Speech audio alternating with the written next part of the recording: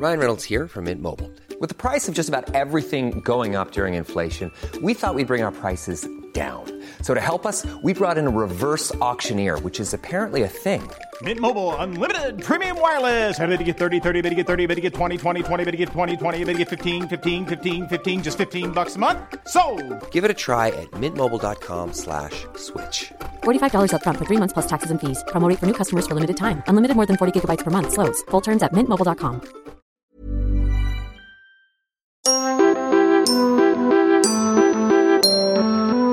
This is Three in a Bar, a podcast where we are joined by a different musician every episode. I'm Seb Philpott. And I'm Verity Simmons. I play the trumpet. And I play the cello. Our guests could be from any part of the music world. We've spoken to pop stars, composers, orchestral musicians, singers, musical theatre performers, and lots more. We chat about their careers, ambitions, and get a glimpse into what makes each musician unique. Shall we sing the song? Oh, don't make me sing the song! Three in a bar! Hey, I tell you what, auto-tune is a wonderful thing. Three in a bar! Come on, Seb. First round's on me.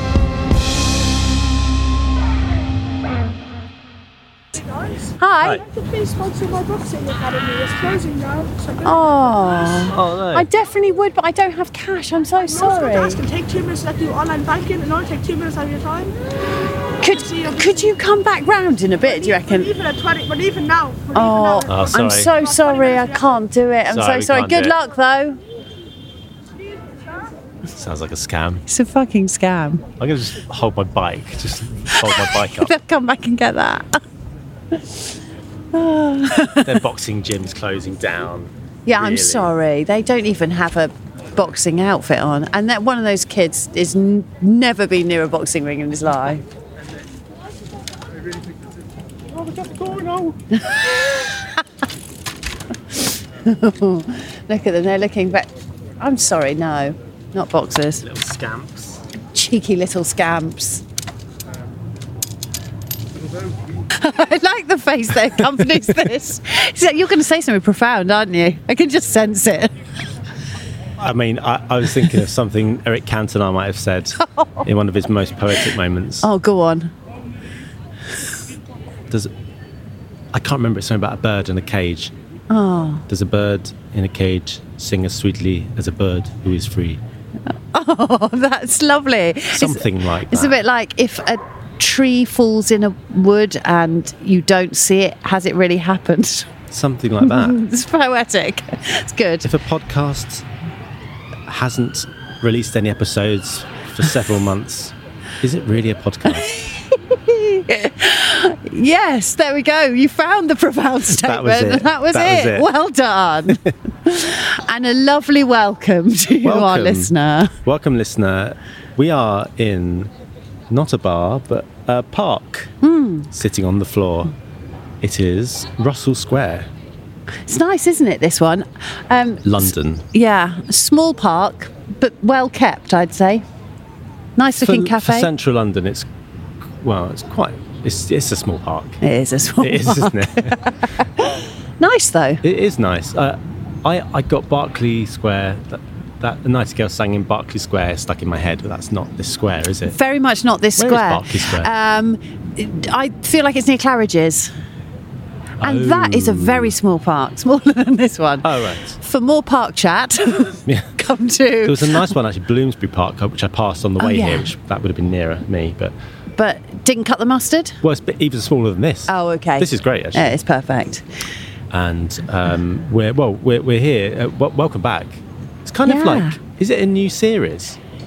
I think this is the start. Officially. Yeah, I guess it is, isn't it? Well, we can call it that because we've had a big break. We certainly have a big break, and we've got new artwork.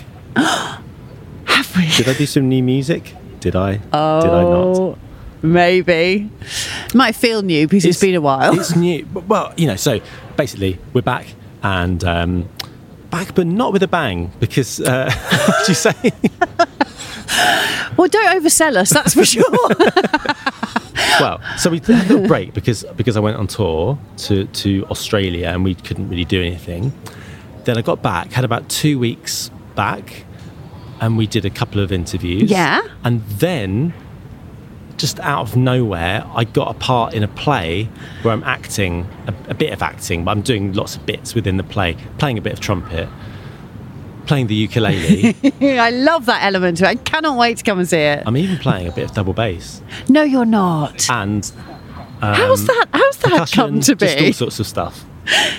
And so that has just taken over my life. It was like very last minute audition, and then the rehearsal started the week later, and it's now 3 weeks. We're in the 4th week of rehearsals. Wow. It's all day, so that's the issue right here, isn't it? Apart from welcome to the new episode. And, and we've got an exciting guest for you. But let's get our issues out the way first. I think it's good to clear that. Things might be a bit different around here for a few weeks. That's all I'm saying. Yeah, but hey, that's exciting, right? In itself. Well, should we wait until the end to describe that? Oh, yeah, you have to tell them more? Yeah. Okay. Yeah, let's cut to our fabulous guest, shall we? Okay. So you think maybe we should cut all that bit? No. Keep it in. Keep it in. That's an absolute jewel, isn't it? Okay, well, welcome to the show. This is a chat we had with Hannah Peel. Yes. And if you don't know who Hannah Peel is... Where have you been? Where have you been? She's a composer. That's, a musician, singer. Everyone's a musician, really, that comes on the show. Yeah, surprise. She's a musician. I've got her Wikipedia page here. Oh, that's... Shall I read from it? That's better than what I was trying to do. No, I was going to let you freestyle a little longer, but I love a Wikipedia page, so here we go. Yes. Hannah Mary Peel, born 27th, I can't speak, born 27th of August 1985, is a British artist, music producer, Mercury Music Prize and Emmy-nominated composer and BBC Radio 3 broadcaster. That's a lot of things. Yeah. Her solo music is primarily electronic synthesizer based and often includes classical scoring and sound design with references to the links between science, nature and music. She has scored music for television, film, theatre and dance, including Game of Thrones, The Last Watch, in brackets a special documentary. There we go. I mean, there's an awful lot more, and her latest album is called Fur Wave, and we talk about that, don't we? She had also just been nominated for an Ivor Novello Award the night before we spoke to her. Yeah. So she'd just been at the little awards do, but also the night before we saw her was the press night for the play that she's just written the music for. That's right. Dancing at Lunasa at the National Theatre. Glad you said that. Glad you took that one. Thank you. And I've been around lots of actors. They talk about plays all the time. It's just in your blood now. Go to watch plays all the time. Do they? Yeah.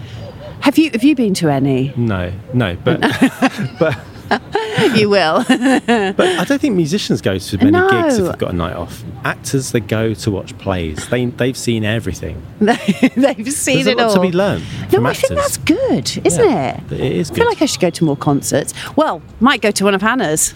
Yeah, well, she's actually on tour in September. She's announced Fur Wave Live, 4 dates so far. Yeah, well, probably that is it. Yeah, she's one of them. Well, she's curating things at King's Place, and she's got 3 concerts, hasn't she? There coming up over this year. Yes, King's Place. So check out King's Place website for her gigs there. If you want to see her on tour with Fur Wave, she's at Stroud, Leeds, Gateshead, and Bangor. Hey, Bangor. Great. So, well, we spoke to her in a lovely studio. What's it called? Cube, with a Q. Cube. Yeah. Cube in Canary Wharf. Yeah, it was great, wasn't it? Very nice. We got there, we brought all our gear, and then they were like, oh, you don't need any of that. It's all set up. You just press a button. Oh. But very nice. It was great. Nice spinny chairs, good lighting, although we struggled with that a little, didn't we, before she arrived. Yeah. Yes. I don't think you hadn't met her before, had you? Oh, sorry, Seb. Yeah, I think it is. I've got the same. It's awful, isn't it? No, I hadn't met her before. No, nor did I. But she was just so delightful and easy to talk to, and felt like an old friend by the end of it. Yes. I hope she felt like that too. I hope so. She was generous and nice. She was generous and nice. Hopefully we'll stay in touch. Yeah. This is the chat, and then we'll be back at the end for a little waffle, and then that'll be probably the end of the episode. And then you can go on living your life. That's it laid out for you right there. Okay, this is Hannah Peel.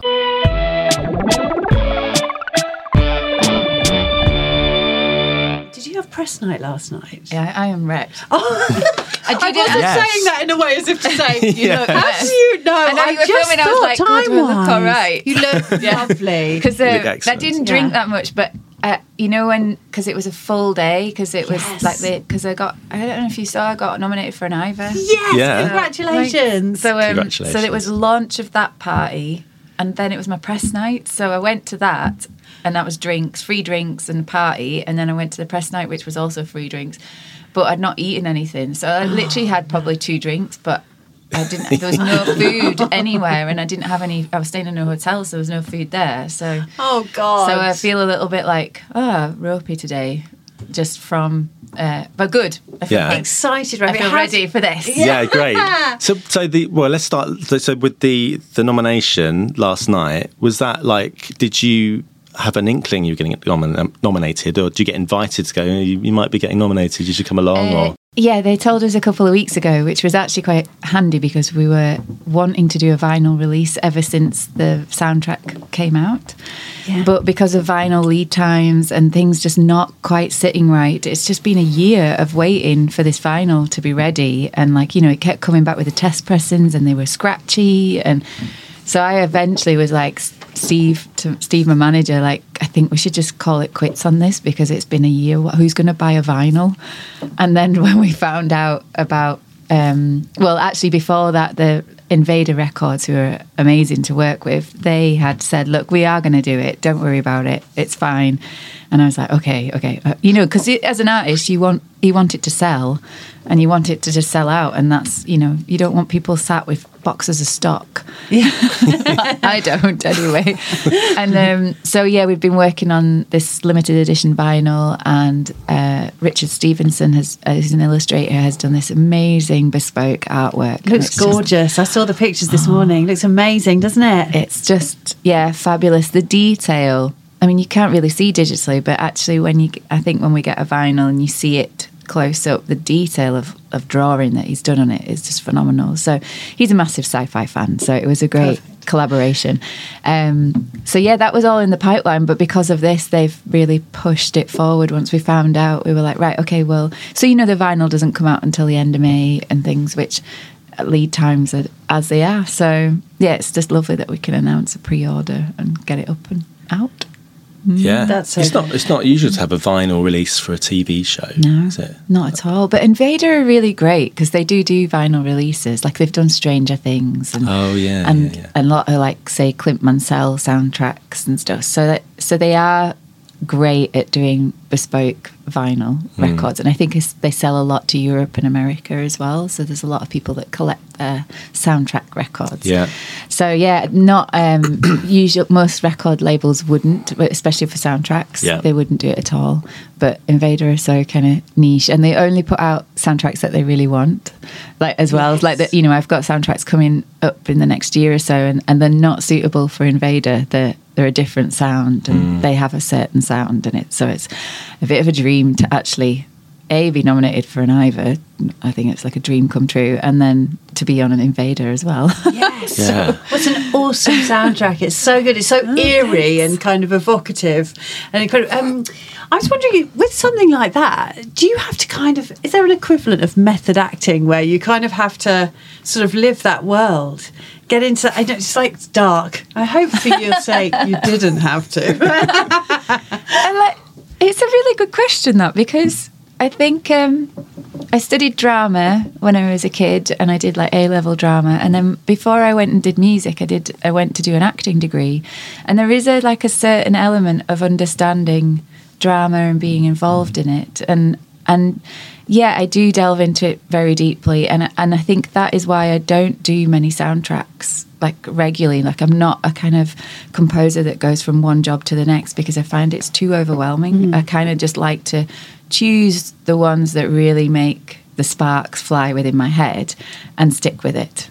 And you know, the jobs where I've done where it has been back to back, I've not enjoyed the process. I'm much better at kind of leaving that gap to give you space and creativity, because I do find being involved in TV shows very immersive, and films. Like you get involved in them, you become emotionally attached to them.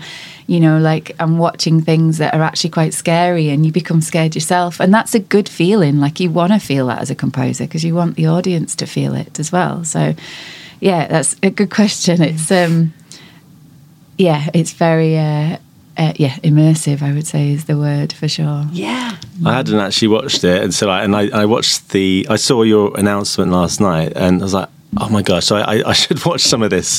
So I got up early this morning and I watched the first episode. Did you? At like 6 a.m. Wow, that's dedication. I was like, I need to get up before my daughter wakes up. So, and it's so good. It's such a good show. That's a crazy one to watch at that time in the morning. It was because the light was sort of coming in, and it's eerie. Sort of eerie.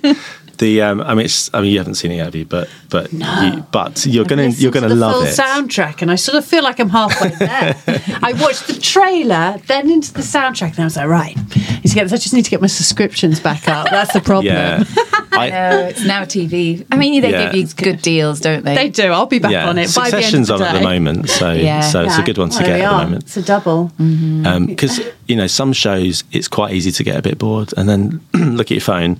This was not like that at all. So well done everyone that was working on the show. It's a lot of impact. But you know what I loved about that in particular, that show, is I got to work with the sound designer really closely. So when you kind of like, there's almost like an amalgamation of what is music and what is sound, and the boundaries are very much kind of blurred.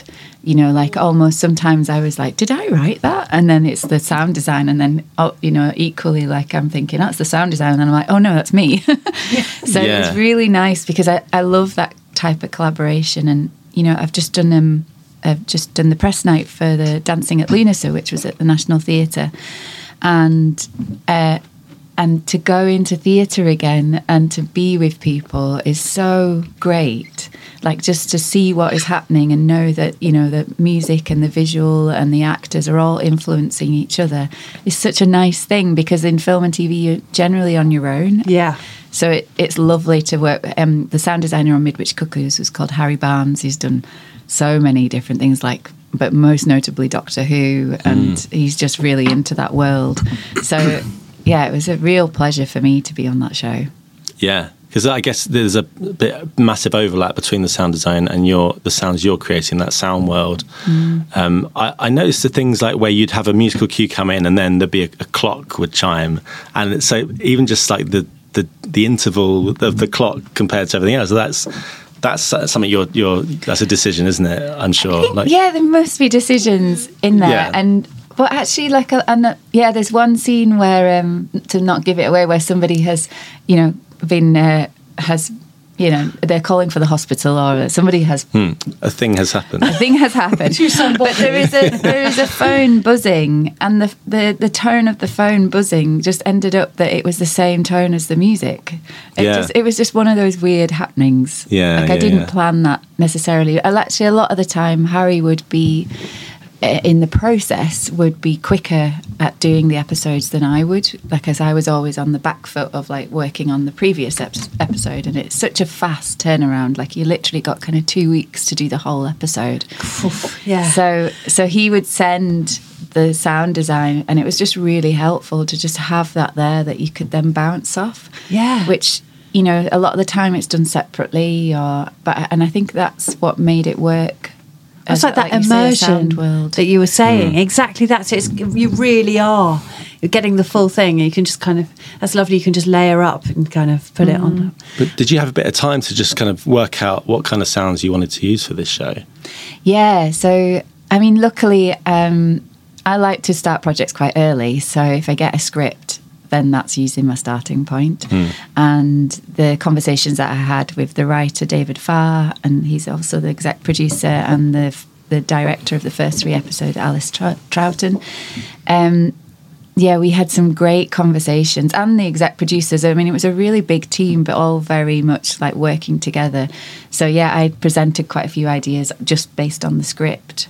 And actually that's what got me the job in some senses. But like a lot of those demo tracks were then kind of the basis for the score. So the melodies and the sounds that we used. So for example, like very much analog synthesizers, but also that kind of English suburban pastoral idyllic town was like represented with like woodwinds, and I prefer to use low woodwinds, so like bass clarinets and things like that. So they kind of became the rhythm of things, and that seemed to kind of satisfy these two worlds, the reality and then the alien presence that comes.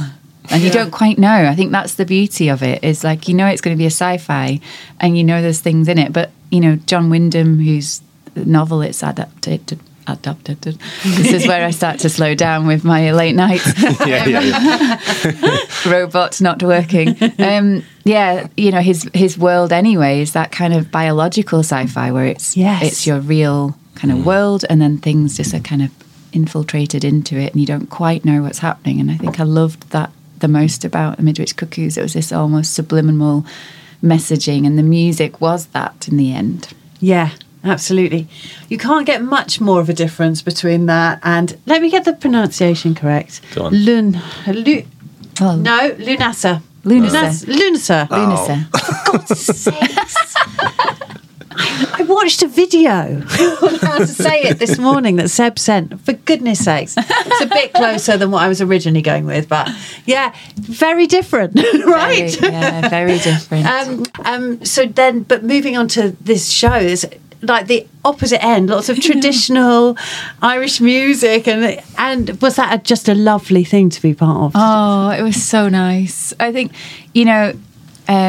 although I sound like I'm Yorkshire, I'm from Northern Ireland, and where the play is set, it's in a little town called Ballybeg, which is a fictional town, but it's actually based in a real town called Glentees, which is where I spent most of my summers throughout my whole childhood. Oh, lovely. So we used to go to Glentees to go to the dance, like the nightclub, which was called the Limelight, which actually in the book is referred to as the kind of the dance hall, because it's set in the 30s, so it was a dance hall for years. So there was loads of childhood connections to the countryside and the landscape and the people and like the characters in the play, and also like it was one of the first plays that I ever saw at university, but done by the third years. So you have this kind of like role model. And it's such a well-written play, and it's about memory and love and family, and it just sums up so much of Ireland for me. So yeah, when I got asked to do the job, I was kind of like, yeah, I'd love to. I thought there would be a lot more kind of soundscapey stuff in there, but actually as it gradually went on, the score has been mostly made up of solo cello. Oh, really? Good choice. So what were you given quite a wide brief to begin with when you went in, when you started? Did they give you very clear pointers, or were you kind of left to sort of put your own stamp on it immediately? Yeah, I think Josie, the director, is very open to anyone's interpretation, and she seems to hire people that use their initiative and bring something to the table rather than be directed. Oh, lovely. So it was a really nice open process in that sense, that I kind of went off on one and sent her a load of demos and said, is this in the zone that you're thinking? And her reply was yes. So I just went off and recorded then. But yeah, I didn't really expect it to be so kind of like, but I think it worked really well, and watching it last night as well, it just felt like the cello, I have to say, I recorded with a cellist called Alice Allen, who's based in Scotland, and she really combines the Celtic folk with classical. So you get this almost like folk baroque feeling. Oh, wow, yeah. And it's really earthy and really kind of feels of the land. And the cello was just really important for that, like that, bringing out that depth of melancholy as well. So yeah, just gradually I just started to strip everything away, and it just became Alice, basically. But yeah, in the script, it's kind of dictated of like which tracks are used. He's Brian Friel's very particular about it has to be this and that, like there's a radio that's the show is based around called Marconi. It's like a 1930s set. And so there's tracks that I had to work into the soundtrack, and also the cast themselves sing 7 or 8 songs. So that was also part of my job, was to teach them the songs. I was reading that you've been doing some leading song sessions. That's been a lovely kind of thing to feel sort of part of the company, and really as a full. It's like a family there, isn't it? I love the National Theatre. Yeah, it is. It's really good. It's amazing, and I think when they offered me the job, weirdly, I'd been to see Brian Friel's translations in Belfast about 2 weeks before, and I'd sat with my friend and said, God, I'd love to see Dancing at Lunasa again. It's been years, like 20 years. And then I got this call, and I was like, and then I found out who the cast were, and like Ardal O'Hanlon, massive TV hero of mine from being a kid, and then there's girls from Derry Girls in there, and Siobhan McSweeney, who I just adore anyway as an actor and a person. So you can't really say no. And even Wayne McGregor was doing the dance. So you can't, like, it was just one of those ones where I go, I've got to do this. This is amazing. So part of the process of that was like going through the script, marking what I needed to do. And one of those pieces was a traditional reel called The Mason's Apron, which I got an incredible fiddle player called Niamh Dunn and her partner is a great guitarist, Shauna Graham, to do a version for me so that I could then take that away and layer up and make into this big dance scene that then Wayne did this beautiful choreography with. Oh, that sounds cool. Yeah, sorry, I'm just going off on one. I love it. It's so great. It's such an amazing show. I think, like, if you're into plays, it's one to watch, and it's one of the most famous Irish plays. It's stunning. So, yeah. That's I love that the mix of the choreography and then just the acting and like when were you there for a lot of the sort of rehearsal or tech process as it was sort of all coming together and like fixing problems and thinking, I need to compose a little bit more music here, or doing stuff on the fly? Much like that, a lot on the fly. Sometimes in the tech I had like 2 minutes to change a whole piece of music. But it's good. I think from doing TV, I've got so fast at working. Like it's almost like your memory just logs alternative versions so that you know exactly where you can go, which I wouldn't have had that skill a couple of years ago. I think, from doing Midwich and a couple of other things, that it's really taught me how to kind of, keep a library of just what's going on so that if the director does give you that note, you can instantly react to it and keep everything flowing. So you're prepared. So when they go, I think that's a bit, so you need to cut that melody because it's getting in the way of this or something. You've thought ahead. You go, well, there's this. And thanks. Yeah, I know. I wasn't sure when we went in. So I was in rehearsals, but there was no music tried out in rehearsals. So when we went into tech, which is, I think, probably a bit unusual, but when we went into tech and you're hearing it for the first time, sometimes things don't work and then they do work, and sometimes you get the feels. And so, one of the things I had done was when I went up to Scotland to record Alice, I'd done a big session with her in terms of just layering and multi-layering so that I had so many stems that, if a melody wasn't working, I at least had the kind of harmonics and rhythms that she'd done underneath that then worked as almost like memory clouds that just float in as an actor's speaking. So it's not getting in the way. So I learned a lot about theatre in terms of what, opening the show, closing an act, opening an act. You need those moments, and you also need things that are not going to get in way of the dialogue as well. So it was a little bit like before I started, I did a spotting session with myself of making a spreadsheet and then kind of planning out what might happen. But I think that's the most exciting thing is sitting with a script and going, ooh, this could happen, this could happen. So I was ultra prepared for the fact that actually some stems got completely cut and some things remain. But actually the beauty of the National as well is they've started releasing records from the theatre show.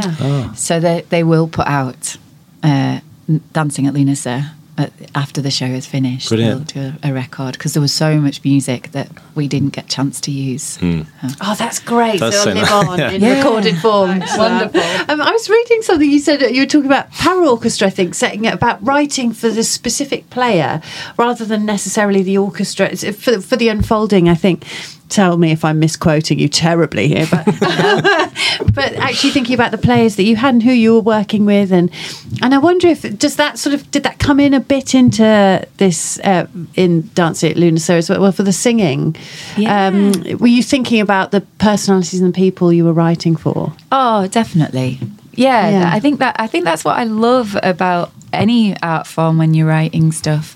I always, and maybe it's like my Irish heritage, I don't know, but I always look for the story, and I always look for the thing that you can connect with. And the same with Power Orchestra, working with a particular singer that has a story and has a voice, and how do you work that into your music? And it's the same with writing for characters and people on stage. You're not necessarily, nobody would know that that's their theme, because it's a little bit different, that you can't write them a theme in theatre, but there's almost like an essence of like welcoming people to Ballybeg and making sure that on that first walk down, I mean, the set is amazing, and there's a path that almost coming down from a field, hills of like corn, into like the little cottage at the bottom where the stage is, that, there's an essence of like, hello, we are here and welcome to this world. So you are kind of combining all those characters together. Yeah. Which, actually some of the stuff that got cut, and I haven't put it on the record, was the fact that the character of Father Jack, which is in a bizarre twist of fate, is played by Father Dougal. But he'd spent 25 years in Uganda, so I'd recorded tons of African drums. I got an amazing percussionist in. I'd bought an mbira instrument and like a thumb piano and used that, but none of that got used. It was kind of like it didn't need to be used. It was, I mean, there was a tiny bit of drums that got used at the end of Act 1, but that was about it. It was almost just like a hint of something. There must be some bits where you have some music coming in and maybe it's sort of almost subconscious, and I don't know, just to like maybe a dramatic moment's happening and it's not like here's a big theme. It's just like there's something in there, and it makes the audience just sit up. Yeah, like there's just like there's a couple of scenes exactly like that where there was no music in because we've done 2 weeks of previews before it opened last night, so you're kind of watching it, and the cast and the crew were all developing it in those previews with audiences, and it became quite apparent that it needed some music, but not very much, and it's just literally like a tone on the cello that moves ever so slightly, and it gives that essence of, oh, something is happening, and this feeling of like what the cast are going through as characters. Yeah. So really simple stuff, which I wasn't expecting it to be so simple, because in TV you're kind of doing a lot more, and I seem to do a lot of shows that need sound and music to carry the drama as well. So I did have to strip back a lot. Yeah. I just when you mentioned when you mentioned translations, I saw that at the National Theatre a few years ago, and my wife was depping on double bass on it. So I went to watch it. She was playing, and it was the same kind of thing where it was about 2 minutes into the music playing that I even could detach myself from the story and being immersed. I go, oh, Charlotte's playing the bass, because you're just you're in another part of your brain, aren't you? When you're watching a play, you're not, even when you know how the sausage is made with a show, like is that a nice phrase? What a lovely phrase. I hope that's all you use to Charlotte when discussing her bass playing. Bristle in there. Well, you know how the sausage is made, to be honest. But somehow you can just separate yourself. Even you could be able to walk backstage. It's only like 30 yards away. Go backstage and you're seeing all the actors walking about. But if you go and sit in the audience and you sit there and the lights come down and the story happens in front of you, there's music and it's just magical. Completely immersive. Yeah, it's amazing. I just love it there. Have you spent a lot of time in that canteen? Yes, over the last few months. Yeah. I mean, like, you can't knock a roast dinner for £4. This is it. It's amazing. I mean, I'm hoping that my card still works so that I can just go in every so often and get a cheap dinner. Exactly. I didn't want to give mine back at all. So they make you give it back, don't they? I've got mine. But I think it's been deactivated. I know, that's the problem. I don't know when mine's going to get deactivated. I'm going to be gutted if it does. Keep going. Keep trying. So good. Yeah, it's a lovely place to be. Yeah. Very. So are you? Is that it for you at the National on this run? Will you be dropping in every now and again just to check they've pressed play at the right Do you know time? what? I've got a couple of more visits to go in May, just so that I can bring family and friends and meet lovely. up with Yeah. people. And I do hope I can just. I mean, I won't be checking in on what's happening, but I'll be definitely hoping to see some of the cast and say hello to the crew and things. Yeah. Yeah. Was really it a is. good do last night then? It was amazing. There was a lot of actors there. There was a couple from Derry Girls, and there was a couple of actors. I am so bad with names, and I know the faces, and I can't say who they were.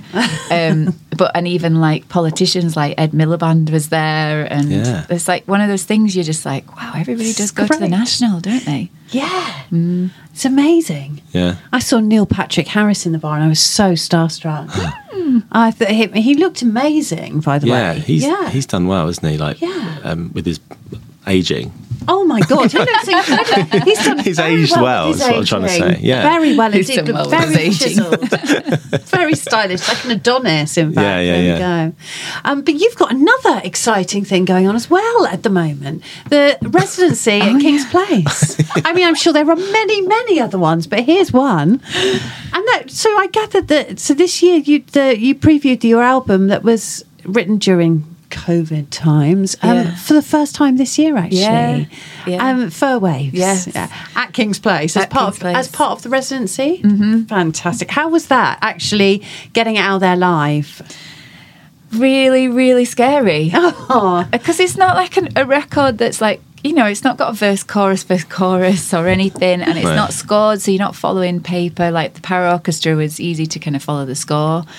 I didn't have to kind of overly think about stuff, but this was weeks of preparation just to get that one night, like on the go. But the residency itself is really amazing. I was working with them last year, so that like even just like things like adding artists to my thoughts of what would be really cool, and they've booked so many people that the whole lineup for the year is insane. It's just brilliant music. So, and then part of it was that you have to do kind of 3 different types of shows. So going from someone who's been sat scoring for a long time and hasn't performed is quite scary. Yeah. So I had to come up with these things that I was like, oh my God. So yeah, to be able to do Fur Wave live is incredible, and they enabled that, and actually we probably will do a few more gigs at the end of the year. Oh, brilliant. For it, just to make it worth it, because to do all that work to just one show and then just to not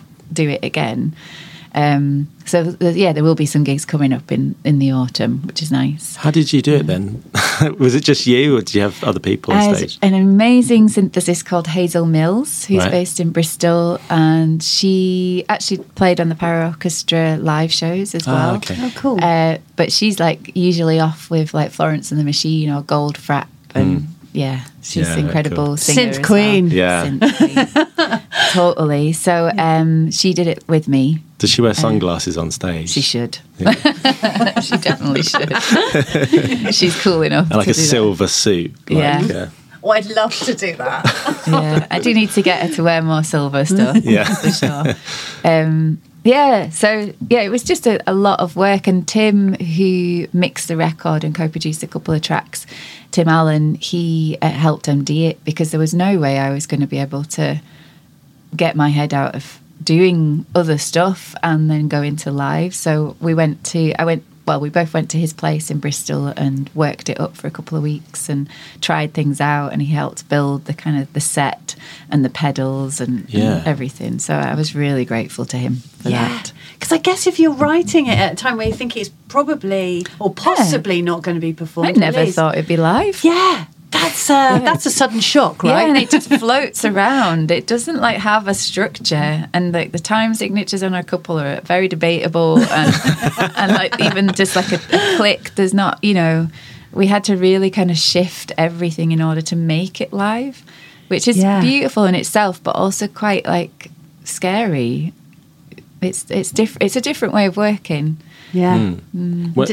Sorry. No, you carry on. I was going to get technical. I don't know if I should, but do it, Seb. But what is it? A bunch of synths on stage, like sequencers and like sample things. Yeah, just synths on stage, and then actually what I found is easiest because there were so many sounds of the record that were sampled from the original record, the Electrosonic record, with like the Radiophonic Workshop. That in order to recreate that, we had to make MIDI instruments. So I actually have, although I hate saying it, I have a MIDI keyboard on stage, but that triggers all the. So I'm playing the original sounds of the original record. Yeah.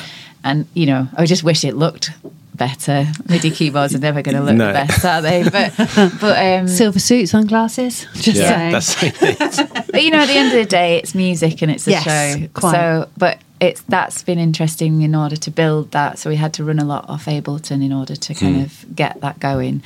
Yeah. And then I've got a load of pedals and things that my violin goes through because I play violin on it. So there's kind of like sounds there that I didn't want to recreate, but they work on the violin through noisy things. And vocal harmonizer, because there's a lot of vocals on the record, like layers of vocals. So I used a really gorgeous a Meris pedal, a Hydra. So and you can just trigger that with MIDI and it plays all the chords with your voice. Wow. So that was really interesting to use. However, because we'd not done it in a live environment, the problem with it was every time I pressed a key, it picked up the rest of the room. So I pressed a key and then you would get this almost chord without me singing just because it had picked up the monitors and things. So I don't know how we're going to deal with that when I go to festivals and stuff. But you know, it was great. It worked. It was It'll be different every time though, right? Yeah. But you know, for a first show, it was so nerve-wracking. Yes. Like it was, yeah. Yeah. Well, I mean, how long had it been since you'd performed on the stage? Well, the last gig I did was with the Power Orchestra in July. But that was it was different. Was that a festival? Yeah, we did the Blue Dot Festival. We opened the Thursday night at Jodrell Bank. It was incredible. Yeah. I'm so proud of that show and them as well for, you know, being there on that stage. It was such a special moment. Well, that is an incredible piece. Absolutely stunning. Love that, yeah. It's just so I was listening to it this morning again, and it was just there's just so many different layers to it. It's just brilliant. I love that because it's like it's just such a naff word. It's like a journey, right? Isn't it? Because it actually is, isn't it? Yeah, sort of that cyclical. That was written in lockdown mostly. Yeah. Like, I think I just used that whole time off to just do stuff. It's so rare for me not to be travelling about. And I just, you know, as sad as it was, I loved lockdown. I just loved being at home and being in the spring and summer and having time to actually... I don't think that record would have happened without lockdown. Right. Because it took 4 years to make, but actually three of those years were just kind of me kind of mulling over it and doing some R&D with the Power Orchestra, and it took that space to actually sit down and go, right, okay, I probably would have been a different record otherwise. It just seems from looking at all of the things you're doing, there's so many strands. It must be very hard actually to have that time to just even kind of go polar.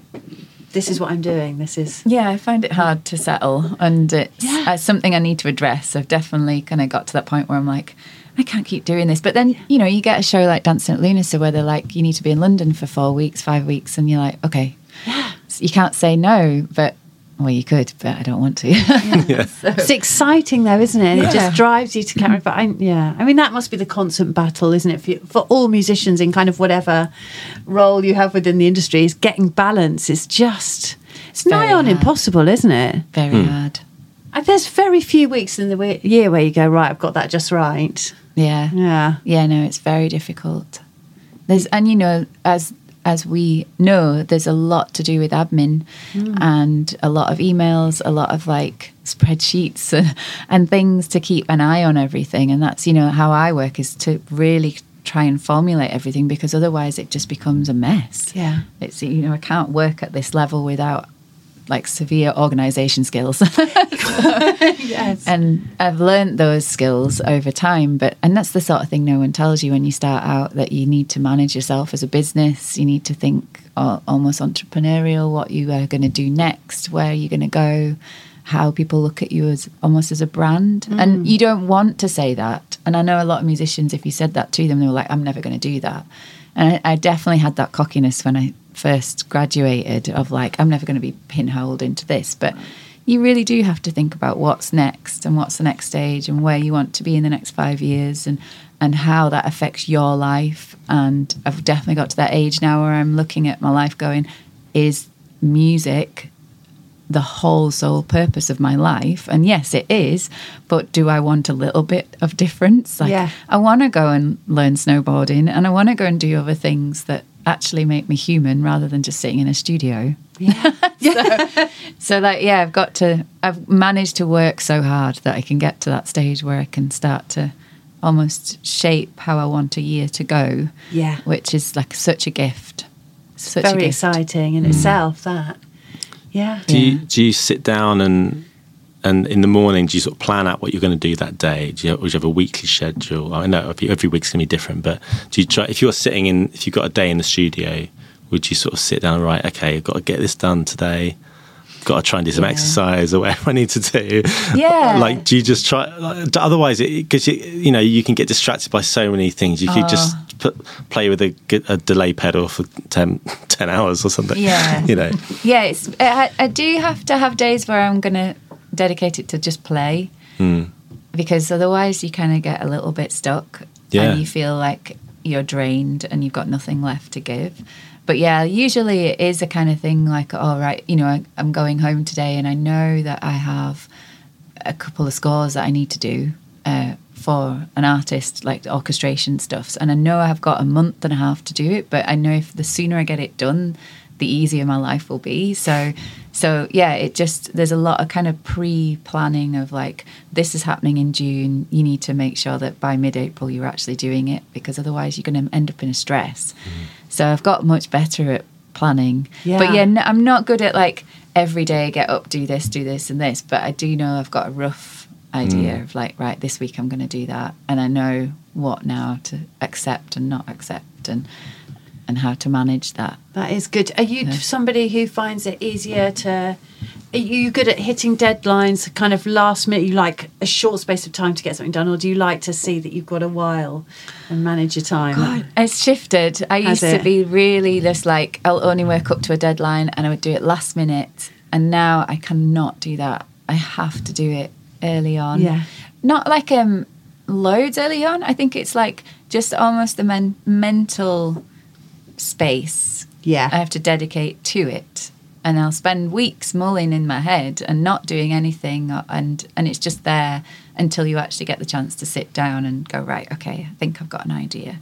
But yeah, there's a lot of I find like it's just too stressful, and I've really started to notice that I had a really bad burnout last year, and I've never had burnout before. I'm normally quite good at just like going next, and it just hit me. It was like it just slipped through the window at night and just crept in, and I didn't notice it was there. And I've never felt that physicality before. Yeah. And so since that, I've had to really just watch exactly where things are going and what's happening, to not do that thing of like, right, lastminute.com. Yeah. I find it's just too much. And you're trying to say no to things. I mean, obviously you must have to say no to a lot of things, because you're very much in demand, but it's naturally you want to say yes to stuff, and but how do you deal with that? Yeah, it's really disappointing sometimes, because I just know that there's stuff that I want to do, but I know that it's not possible. And also like, I think I've got better. I think when you're younger and you're starting out, I sound like I'm really old, but I'm not. But like you really want to do everything because you want the experience, and you want to like kind of hone your craft, and there's almost a kind of need to find out what you're good at as well. And I've got more kind of focused in the way that I'm like, well, I want to do this by this kind of time, and does this enable me, or is it kind of negatively enabling? Like it's that choice of like, will this have a lasting effect? I mean, doing theatre is an amazing experience, but it doesn't have a lasting effect like doing a film or doing a record, because those are things that sit there for a few years and germinate, and then you get to play them live. Whereas like theatre is just of that moment, and you're dedicating, I've been on it for 3 months now, and after that, when it's over, what happens to it? So that there's almost a choice of like, what happens? Like, will I do that kind of string commission for that one performance, but what does it do after that? So there is that level of thinking ahead, I think, that wasn't present. And that's very much a group decision with my manager or my live agent as well, or my film agent, because it's taking up time out of their work as well, and we obviously work together. So if you're, going off and doing a play, I can't work for my film agent and I can't do anything for him. So there is that kind of choice. It's not just your own choice anymore. Yeah. And it's a business. Like you are supplying things to other people as well. So, and do you have assistants now? Do you like outsource a bit of orchestrating or a bit of? Yeah, I would do. Yeah, I work with a wonderful musician called Ben Corrigan, and he doesn't. I don't like to call him an assistant, but I don't know what to call him because he's just like a colleague, like a collaborator, comrade. Yeah, that's it. Yes. Yeah, and he's amazing at orchestration, and he's very, very good at everything Logic and digital. And when I need him, I'm like, can you do this? And he's up for that. So, but he has said like lately, I might need to just pass on the assisting thing, because a lot of it is just setting up a system so that you can go in and compose. Like, he's just taking away a week's worth of admin almost.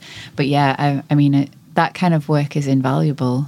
I wouldn't be able to do it all without some help in some regards, especially like Midwich was a bit different because it was all electronic. So I had a great music editor called Ed Hamilton on it, as well as Ben. So Ben would kind of set up my sessions so that I could go straight in and write.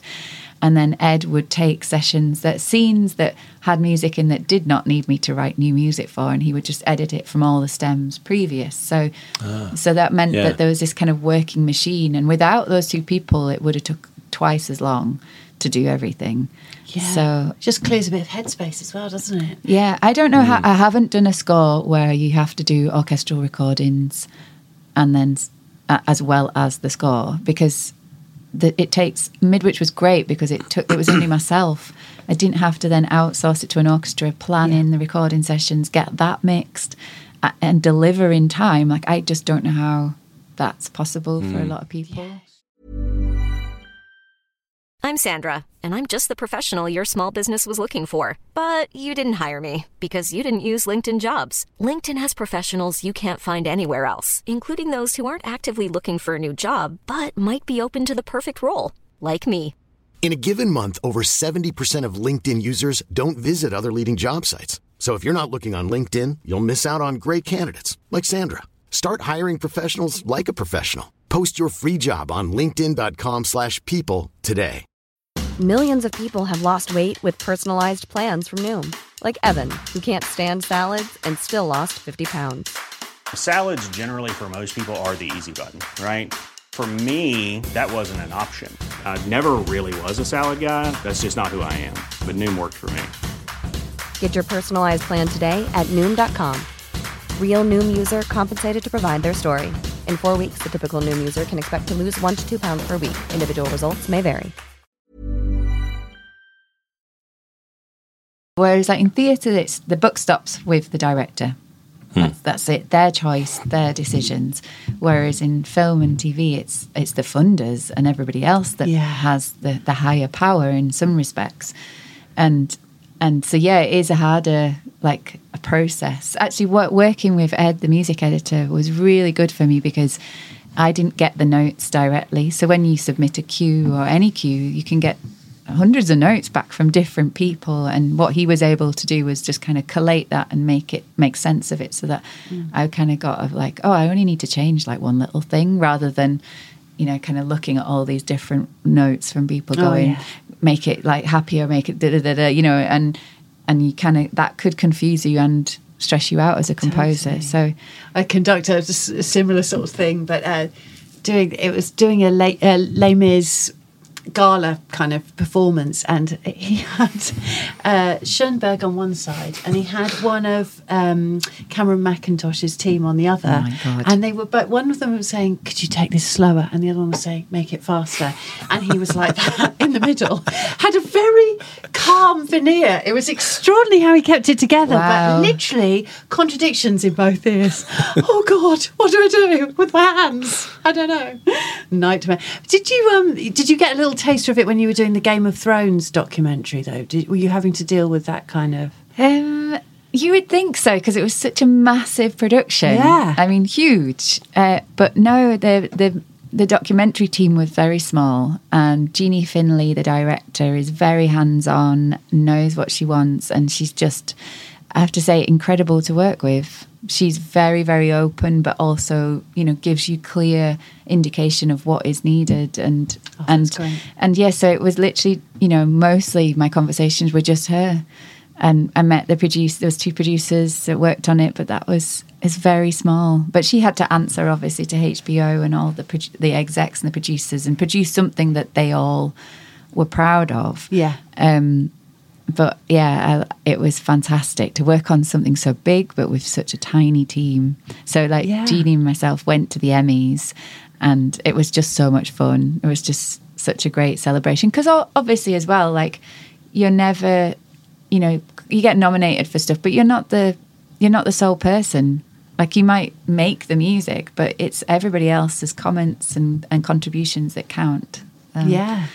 That's so great you went. Yeah, it was amazing. Oh, it was a lot of fun. Was it? Wow. Yeah. And she's really good I'm terrible at faces and names. Yeah. And she's really good at spotting people. And she literally was like, this person is in this and da-da-da-da, and we're going to go say hello and we're going to get a picture. And I was like, okay.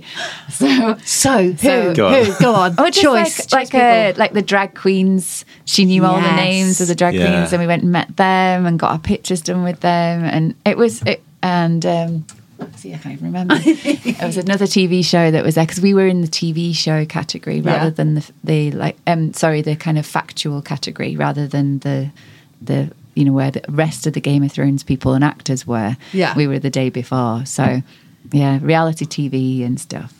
But she just was on it. So, because I was thinking at the beginning when I got the nomination, I was like, that's your speciality, isn't it? Reality TV. God, that just sounds like a dream. Yeah, being there. Fun. It was a lot of fun. And I bet they went for it as well, because that's the thing. Probably on the reality side, lots of those guys, it might be their first awards ceremony. They would have gone for it, I imagine. Yeah, the outfits were incredible, and people wore a lot more colour, whereas I think the next day is a lot more kind of glam, and because people are getting photographed for magazines and stuff, whereas I think the one I went to just seemed like a lot of fun. Did you have something lovely to wear? Yeah. I borrowed a dress from a designer called Kitty Joseph, who I've borrowed quite a lot from, and she makes rainbow coloured items, and so I had this huge velvet rainbow, almost like a curtain, but it just draped over her shoulder and was floor length, and it was beautiful. Oh, that's amazing. I say it was like a curtain only because the weight of it was so heavy and it was in 30-degree heat, so it was very hot, but yeah, stunning. So worth it, though. Yeah, definitely. We've got a listener question, actually. We put a little shout out on Instagram. This is from Era. She's actually an amazing electronic, Era. Yeah, I love her music. Yeah, she's awesome, yeah. Well, she asked, how did you get into the soundtrack world? Oh. Maybe she wants to get into it too. Yeah. Well, she's already in it, is she not? She's had tracks played on, and she's definitely sang on a couple of soundtracks as well. Yeah. It's a good question, Era, and hello. I guess I always wanted to do it, and when I was younger, after I graduated, I applied to do a master's in film composition because I thought that was the way I could get in, because I didn't know anybody that composed for film. I was not of that world at all, and I did the audition and I didn't get in, and it really was I don't know, I was kind of oh, this is not for me kind of thing. But the feedback that came back, it was a classical college that did the course, and they came back and they were like, you just don't have the orchestration skills needed, in terms of classical training, because I've been to LIPA, which is more of a pop college. And I was really kind of gutted about it, because I just thought, well, actually, you shouldn't need just scoring skills. Like, why do you need to just be able to score orchestras all the time? So, but anyway, somebody on the panel rang me, a young, probably one of the young kind of professors at the time. I don't remember his name, but he rang and just said, look, you're really good at what you do. You obviously have a passion for it, but you need to develop your own sound, and you'll get into it that way rather than going this route. And so I was like, okay, that's fair enough. And, after a year or so, I kind of started making music boxes. Just found a music box that was writing music for a play, actually. And I thought, I'll just do Tainted Love as a bit of a laugh. And I made that on the music box and sang it and recorded it in my bedroom. And then I ended up doing an EP of like 4 kind of 80s songs and put it out called a remix record called Rebox.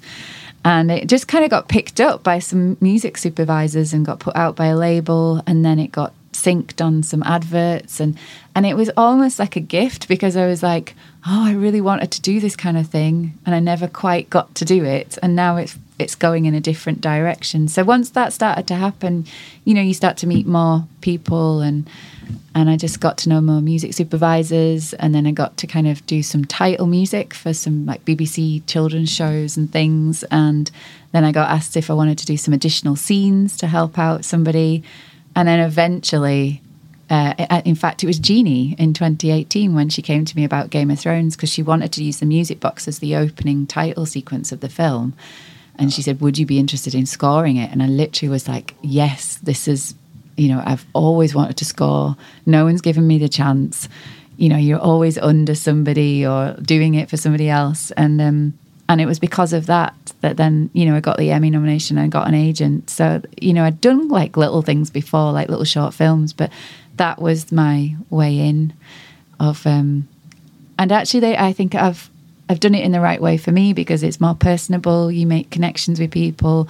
Those music supervisors I'm still in touch with, and I see, and I love music supervisors because they have an amazing amount of music in their heads, because they're constantly syncing stuff. So their playlists are brilliant and huge, and especially doing the radio broadcasting, I know that world now where you constantly are drawing on different ideas and themes, and I think what their jobs are is really exciting, because they're really into music. Most of them are musicians that are really into film, but they maybe wouldn't go and score. But yeah, they can contribute and make it all happen and pull it together. It's a really cool job. Yeah. Great. That's amazing to hear that. Yeah. So out of a failure from getting into something, it sort of that could be the best thing, actually, sometimes, to be, okay, what do I want to do? And then you're crafting these music boxes, and like a real labour of love, right? And then doing something for the love of it. Yeah. Yes, exactly. And that's what this all has just grown out of. It's brilliant. Yeah, so maybe thank goodness you didn't get into that place. It could have been completely wrong and put you off. I think so. Yeah. It could have been very stiff, couldn't it? I think I would have struggled. I don't think I'm part of that conservatoire environment. Even now, sometimes when I'm doing sessions with different orchestras, I do feel that almost like, I know it's ridiculous, but almost that working class background, I don't seem to fit in with a lot of, the choice of orchestras that you use are more, because it is more conversational and you get more back from people. Whereas when I've conducted things that are a little bit more stiff, I've really felt that insecurity, actually. Yeah. And not enjoyed it as much. And I don't think then the performance is as good. Yeah. Because I'm not used to that world. I think that's completely normal feeling. I completely see that. Yeah, it's mad, actually. Yeah. I always think, I hope things are changing. There's more blurring of borders between different genre and different time. But the old stereotypes are true, aren't they? Yeah, so, it's a shame. Yeah. It really is. I've conducted some orchestras that some of the players wouldn't even look at you. And you just think, why are you here? This is music, It's just a bit sad, isn't it? Interact really? with me, or like, yeah. And you start to think, God, are they just looking at me because and I don't know what I'm doing. I'm just literally pretending that I know how to conduct, and and I've got away with it for so long now. I blame Paul Weller, because I'd never conducted like an orchestra before, and then when I did the scores for him for his record, he was like, "Yeah, you're conducting," and I was like, "Oh my God." And I rang Charles Hazelwood of Power Orchestra and said, "Charles, how do I do it?" And he was just like, "Look, you've got a drummer there. All you're doing is just bringing people in, just enjoy it and dance and bring people in. And that's what I did. And I watched a couple of videos on YouTube and found out how to, do certain moves and was like, right, this one's in 6/8. How do I do that? And, obviously I've grown up playing instruments and being conductor. So it's not like it's a new thing, but when you're the leader.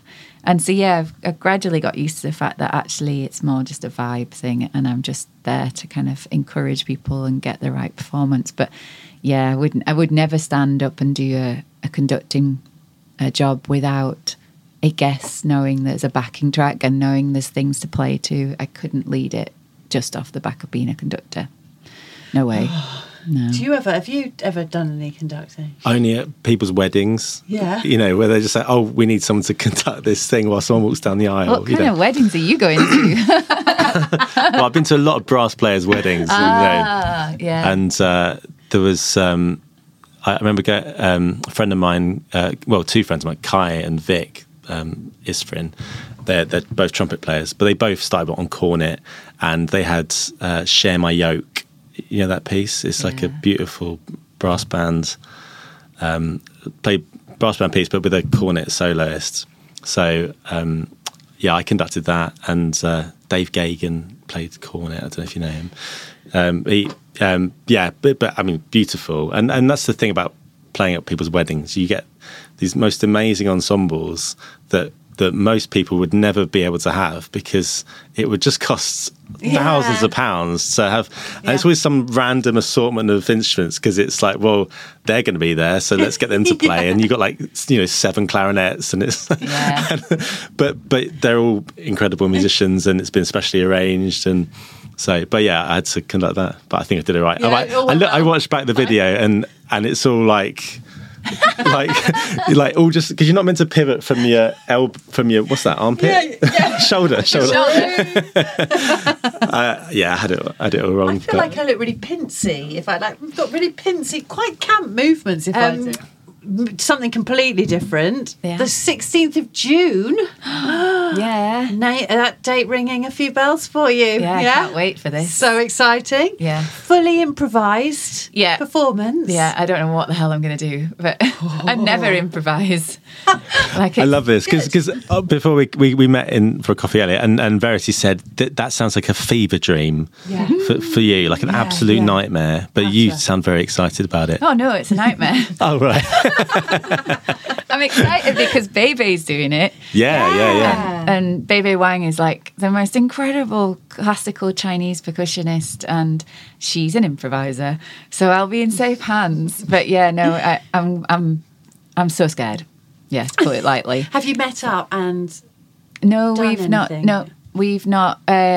So I've worked with the Manchester Collective, and we've just got a record that's going to come out this year that I produced with them and wrote them a piece. And Beibei was recording on that piece, on that album.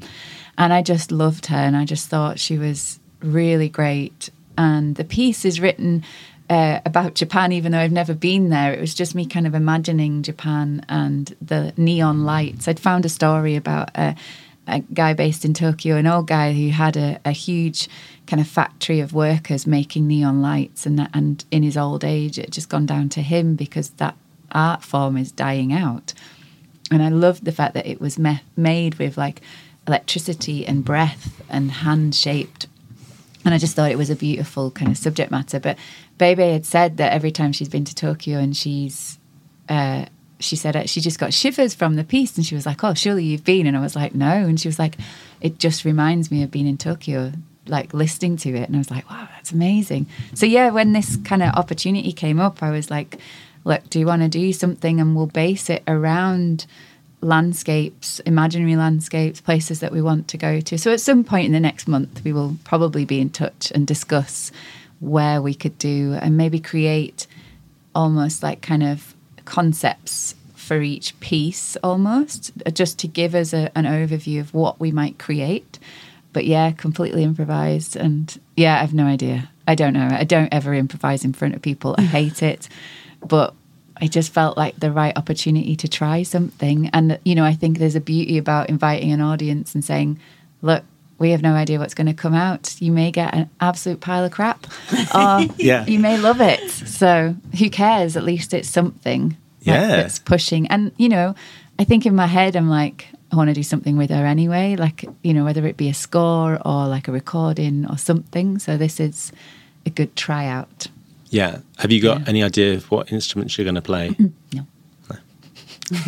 No. No idea. I think like I'm going to have to drive over from Northern Ireland and bring a load of synths, things that I feel comfortable, and maybe create kind of almost like a home setup and just be able to play and have things looped. And I don't know, I'm going to have to think about it in a while, you know.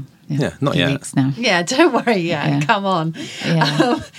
And you're saying it's going to be more than one, so you're going to more than one piece rather. So it's not going to be like one long. Don't know. Yeah, I mean, it could. You never know. It could just be that it ends up being a half-hour piece. Yeah. And it doesn't have any gaps. But I have a funny feeling we probably will find places to resolve something. Yeah. Especially if you've got a rhythm that's going. She's going to need a break. And I'm going to give her a break. She might be like, your turn to do something, and I'll be like, oh. Just downing tools. Come on then. But like, if you've ever seen her perform, she does big concertos and things. And she's just phenomenal. She just blows me away. So it's very exciting. Do you ever find that actually just some things you just can't get them to blend? Certain instruments just, brass works really nicely with electronics, as you've worked with that before. I don't know. Have you ever found some things that it's just you want it to work, or maybe you just need to tweak the synth sound to just let it in a bit? I've not found nothing that works. I think that's really interesting. I think you do have to. I almost treat the synthesizers as an orchestral instrument anyway, so I don't see any kind of divide between the instrumentation. But yeah, you're right. Like I think it's a certain sound palette that can work with certain instruments, the tones, the overtones, the kind of harmonics that are produced, and you can really blend that with a synthesizer. I like, you know, I don't like it when you kind of get the big kind of dance DJs that do orchestral recordings. Oh yeah. I feel like they just don't blend. Like there's this kind of separation, and it's just for show. So like sonically I don't like listening to that, but yeah, I think there's a real beauty in finding the balance. I think it's really exciting, actually. Yeah. It's like electricity and it's energy.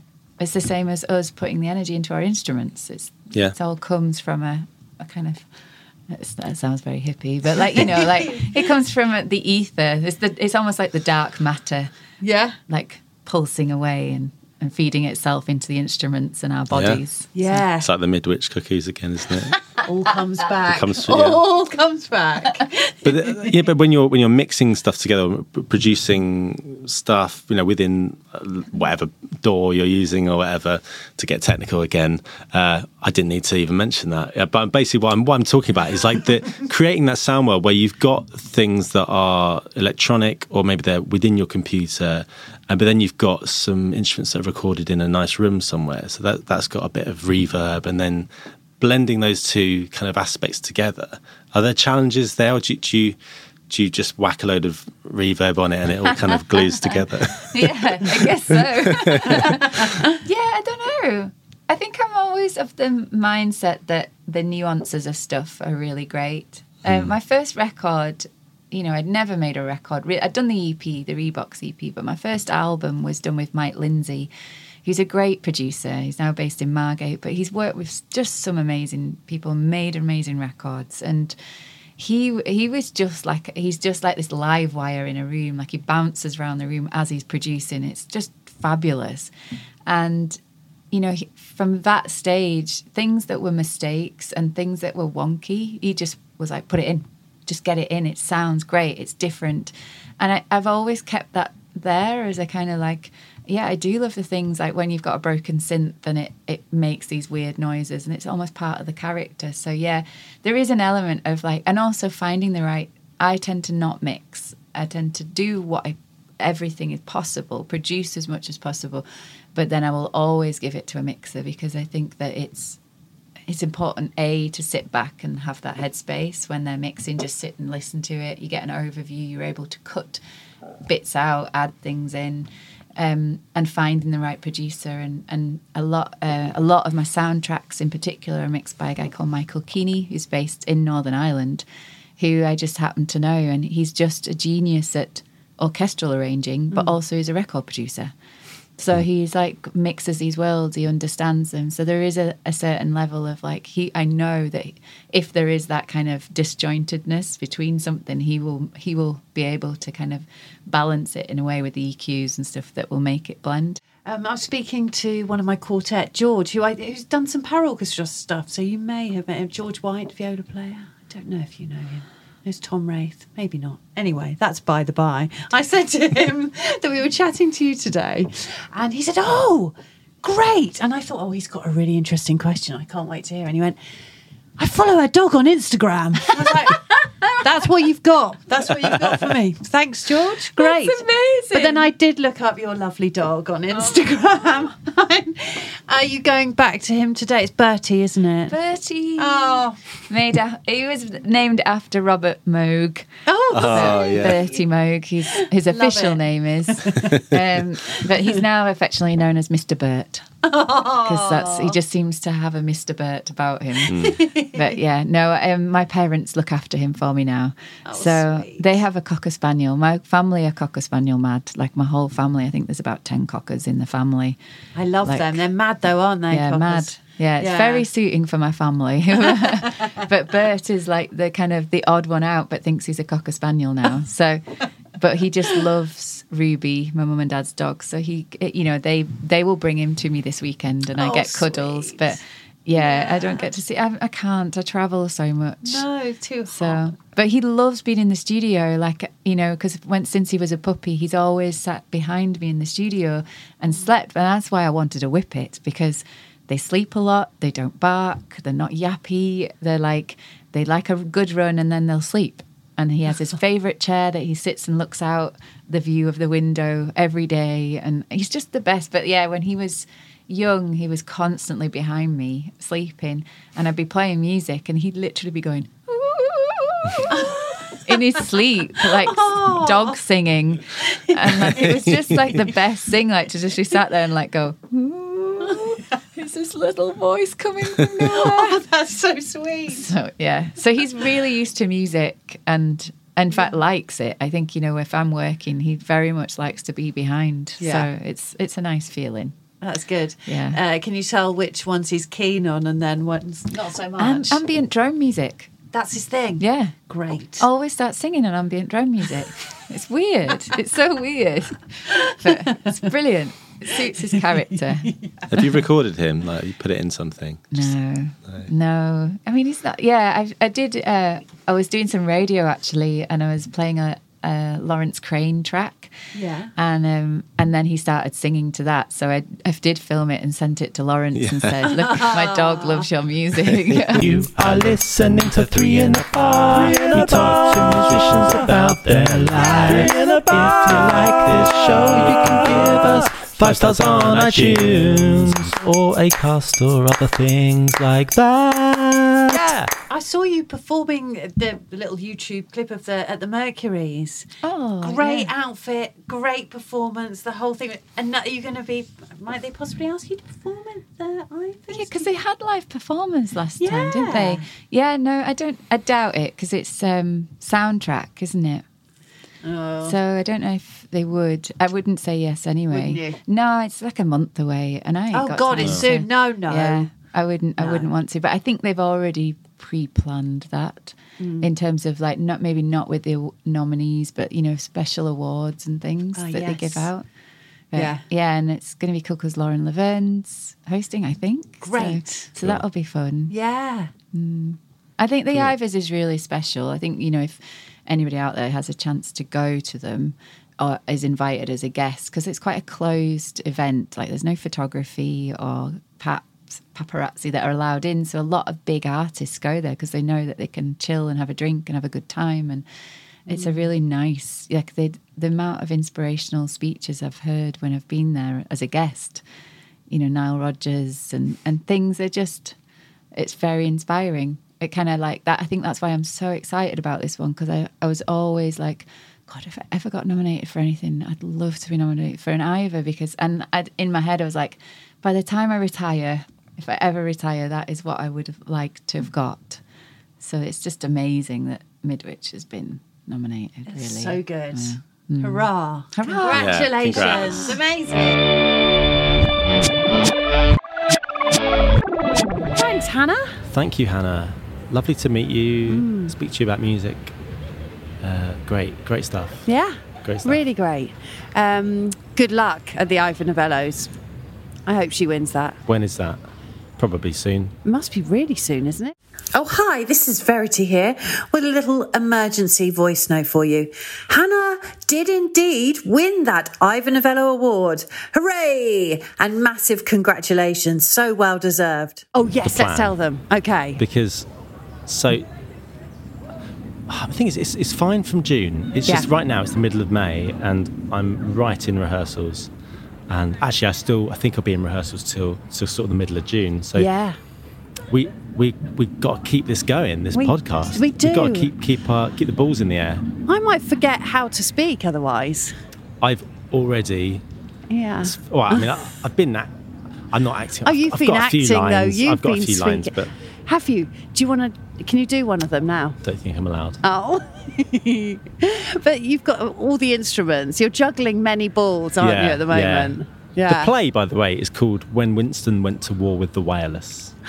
Great name. And it's written by Jack Thorne, who has done lots of very good things. He wrote Harry Potter and the Cursed Child. Amazing. He's written... There's a new Stranger Things play coming out soon. Oh, has he done that? He wrote that. Wow. And he wrote things like Skins. He Amazing. also wrote... he's done loads of stuff. And where is it? Oh dear, this hay fever. It's terrible. It really gets you at the back of the throat. Yeah. I just had it on the tube and everyone was looking at me like, COVID times. Oh, no. Yeah. Come on, guys. I know. Come on. Get over it. Katie Rudd is the director. Yeah. She's excellent. She's done lots of things like The Ocean at the End of the Lane. And she's worked on Curious Incident of the Dog in the Nighttime. Yes. And she worked on Groundhog Day. All kinds of stuff.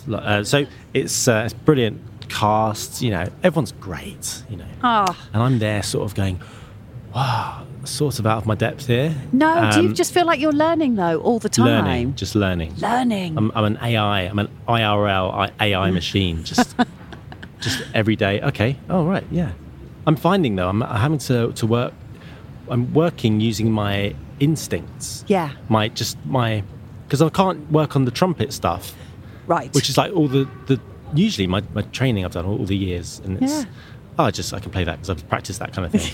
But it's like no, hardly any trumpet actually. It's like do this. You're in this situation. You got to what do you have to do on this the thing double bass? I'm excited by this element. Well, you'll have to come and see. I will come and see. I am coming to see it. I can't wait. And anyone that wants to come and see it. It's at the Donmar Warehouse. It's at the Donmar Warehouse. Excellent theatre. It's like cool. You've gone in big, starting your acting career right up there.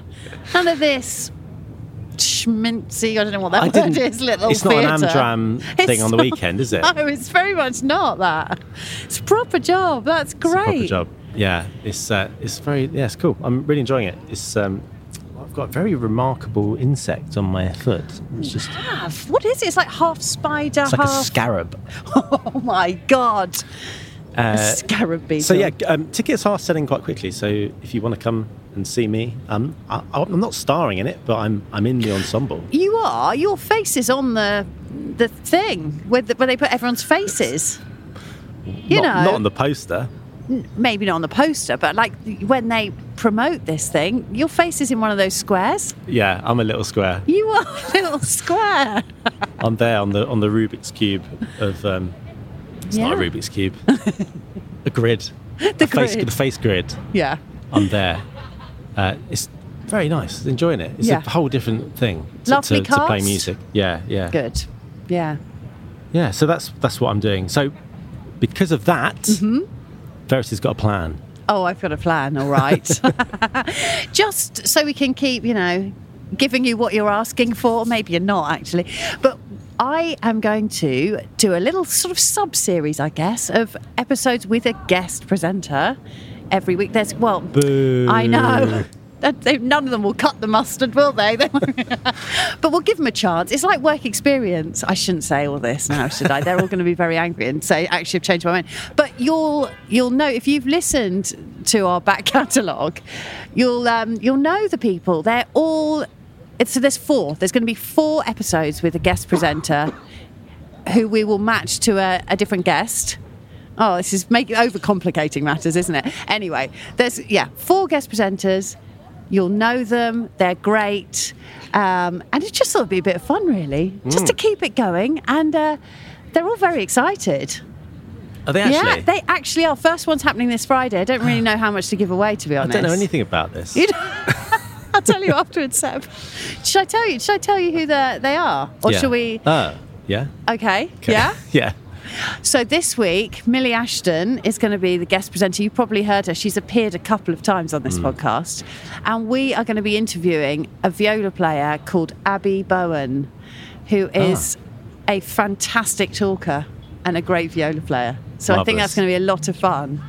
And then in the weeks following, we've got George White is going to be doing a guest present. Yes. Phil Donnelly is going to be doing guest present. And Robert Simmons, know that guy? Problematic, very classics. problematic. Yeah. Is also going to do one. I'm not going to tell you who their guests are just yet, because I need to leave something hanging, don't I? That's great. It's not going to be the same, though, exciting. Seb. Yes, it's going to be exciting, but tinged with sadness.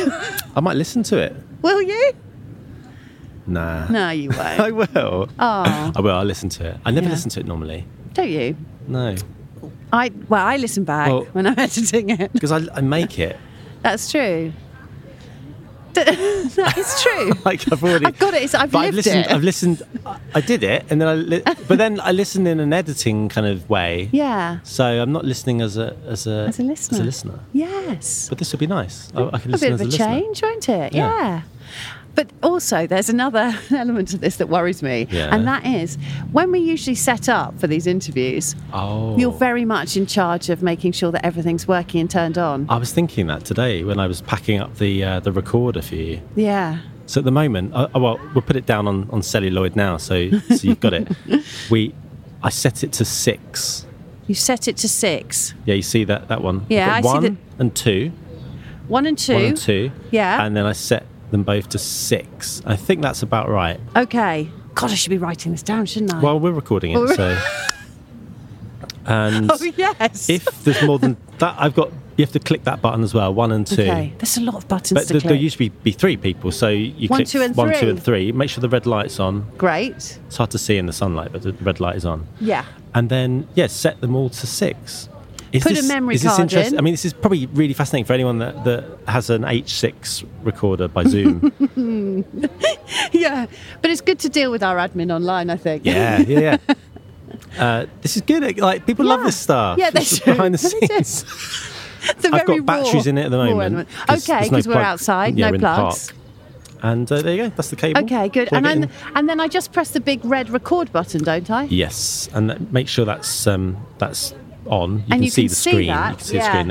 If you Okay. look carefully, it will say. Yeah. It'll say it's on. I can see that's on. Yeah. It's going to be okay, isn't it? Yeah. Will it be okay? Yeah, and then you've got to edit it. Yeah. Well, with the help of some friends. Yeah. Hopefully this episode's worked. It's okay. If it's okay, then that means that the future's bright. If it isn't, it's fine. You know what? There's some podcasts I listen to which are absolutely awful. I was trying to think of a nice word. Which is the production levels are just rubbish, but it adds to it. Okay. It adds to the whole world, the rules of the world. That's what we talk about in theatre. We talk about the rules. You know. Yeah. What are the rules here? Does this exist in the world? Are there a lot of rules you have to adhere to? Loads of rules. They don't seem to adhere to the tea break rule. Oh, that's poor.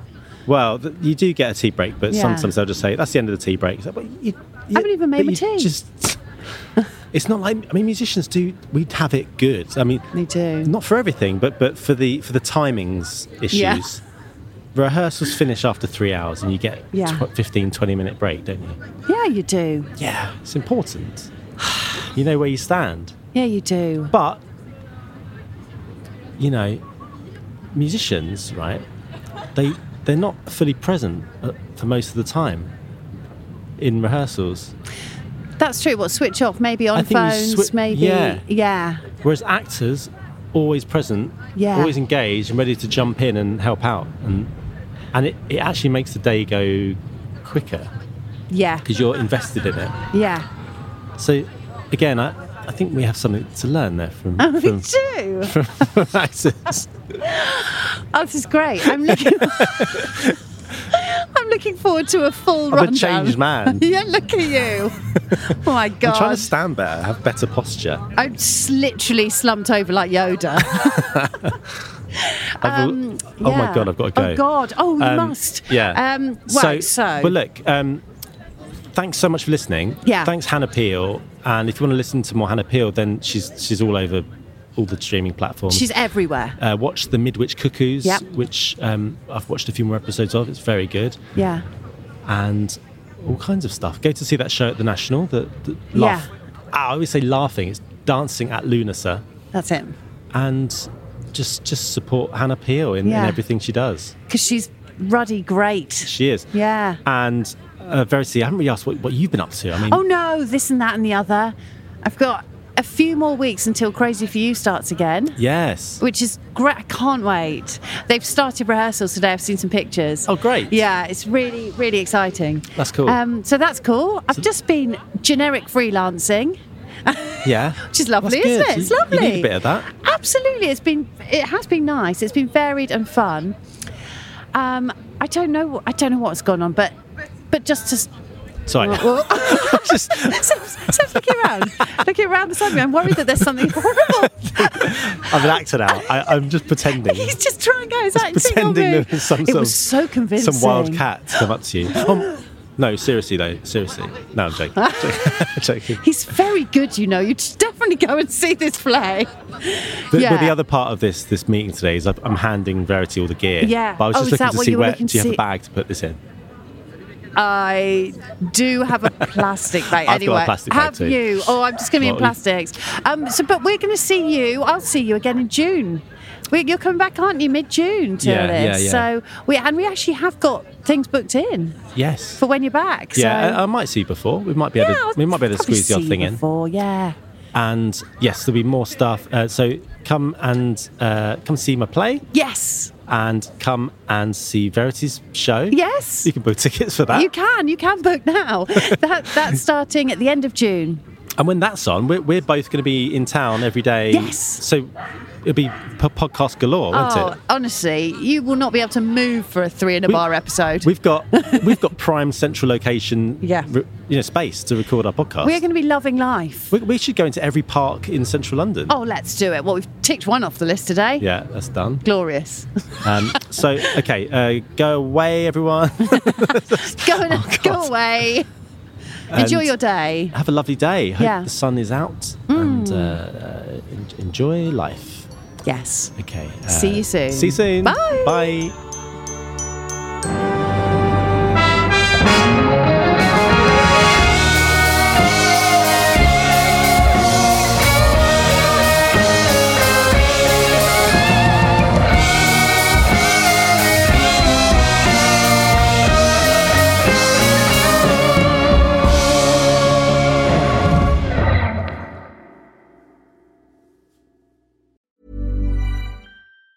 Even on a budget, quality is non-negotiable. That's why Quince is the place to score high-end essentials at 50 to 80% less than similar brands. Get your hands on buttery soft cashmere sweaters from just $60, Italian leather jackets, and so much more. And the best part about Quince, they exclusively partner with factories committed to safe, ethical, and responsible manufacturing. Elevate your style without the elevated price tag with Quince. Go to quince.com/upgrade for free shipping and 365-day returns.